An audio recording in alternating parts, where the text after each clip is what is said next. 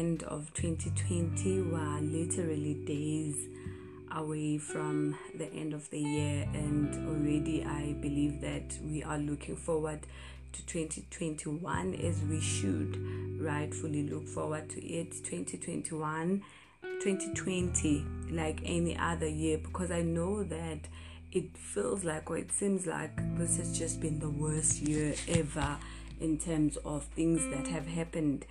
And I would like to believe that not really.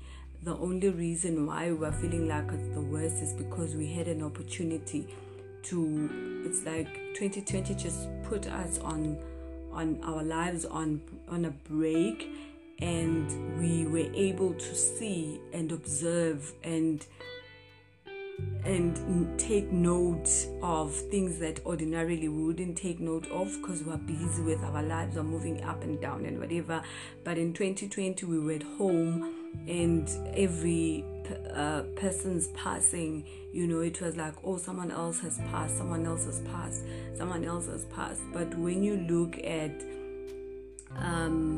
all the things that have happened, it's things that have happened before in our lives. Okay, maybe people have never lost jobs like they lost jobs in 2020. Maybe people didn't die as much as they died in 2020. But in all honesty, I've seen people just saying, 2019 was the worst year. Can 2019 just go away already? I read posts like that towards the end of 2019, which is a sign that it's not necessarily that 2020 was just the worst time ever.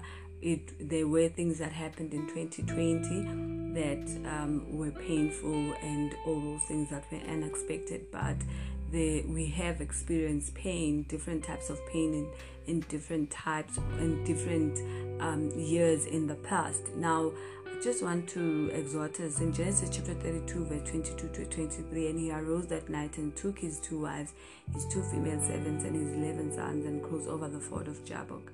He took them, sent them over the brook, and sent over what he had. So this is Jacob. He's at the ford of Jabbok, and the Bible says he took everything.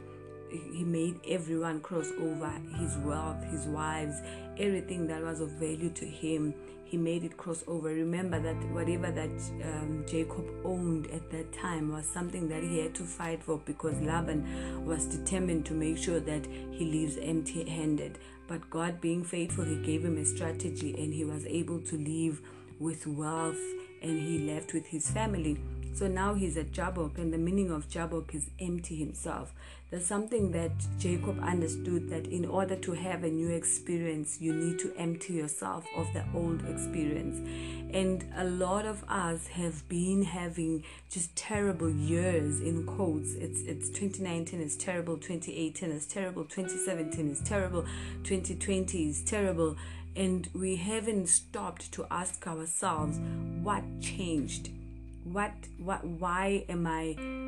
is my life in a cycle of just disaster after disaster, or pain after pain after pain? And I believe that in this verse we see the answer to that. We do not empty ourselves. So I want to encourage you, if we are in 2020 and we experience a lot of pain, and we decide to take that pain into 2021, guess what will happen? 2021 will be a terrible year again.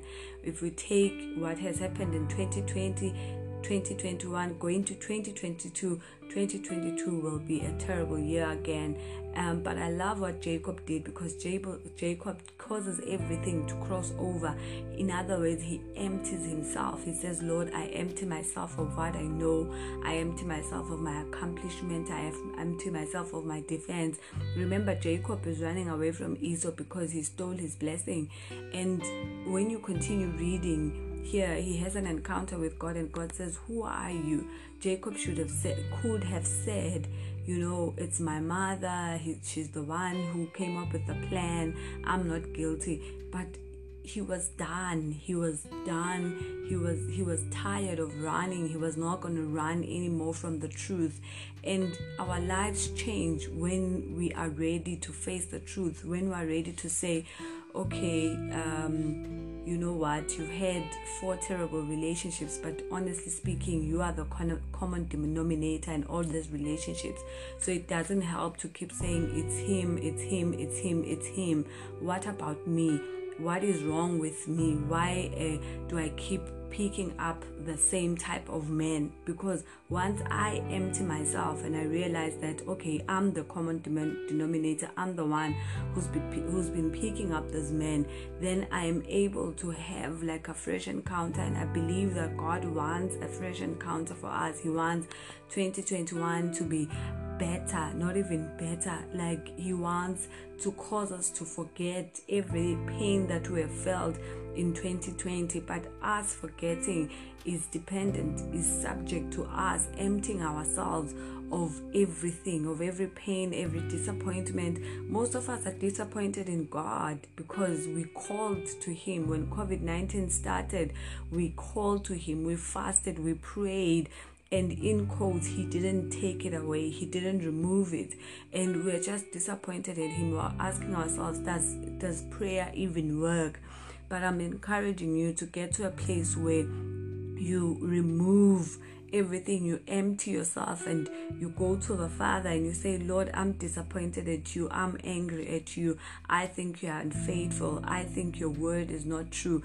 That's how we empty ourselves, because then he begins to say, actually, I am faithful, this is what has happened. And he begins to show you, because it says, call unto me and I'll show you great and mighty things. So in Jeremiah chapter 33 verse 33, as we go to him and empty ourselves, he begins to speak peace to us, and we get to a place where now we're crossing over to 2021 with just us not carrying over what the pain and everything, because if we carry over, then we stand to have the same experiences. I'm convinced that if Jacob had not emptied himself, if Jacob had not gone before the Father and said, Lord, I'm a deceiver, that's the problem. The problem is I'm a supplanter.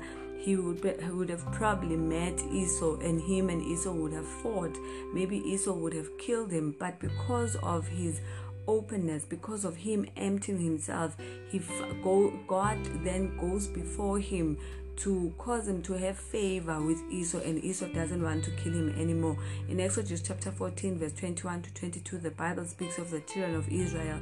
They are standing at the Jordan. The Israelites are pursuing them, and the Jordan is also full to its banks, and they cry out to God, and God says, why are you crying out to me? He gives Moses an instruction.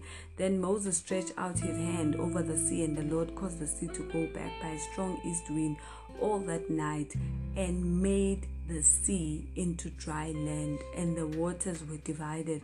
So the children of Israel went into the midst of the sea on the dry ground, and the waters were walled to them on their right and on their left. The Bible here says that they crossed over on dry ground. So as they were crossing over, there was no carry over. There was no mud on their feet. You can imagine if God had not made the ground to be dry, it would have been difficult to try and even cross over. Probably they were not going to be able to do it as quickly as they did if God had not made the ground dry. There was no carry over. There was nothing that they carried over to the other side. They just crossed over, and what their past was in the past, and now they were going into their future. So I encourage us, let's empty ourselves so that we can experience a better 2021. Because if we don't empty ourselves, we are carrying what we came into with 2021, and in that way 2020, and in that way 2021 might be the same as 2020.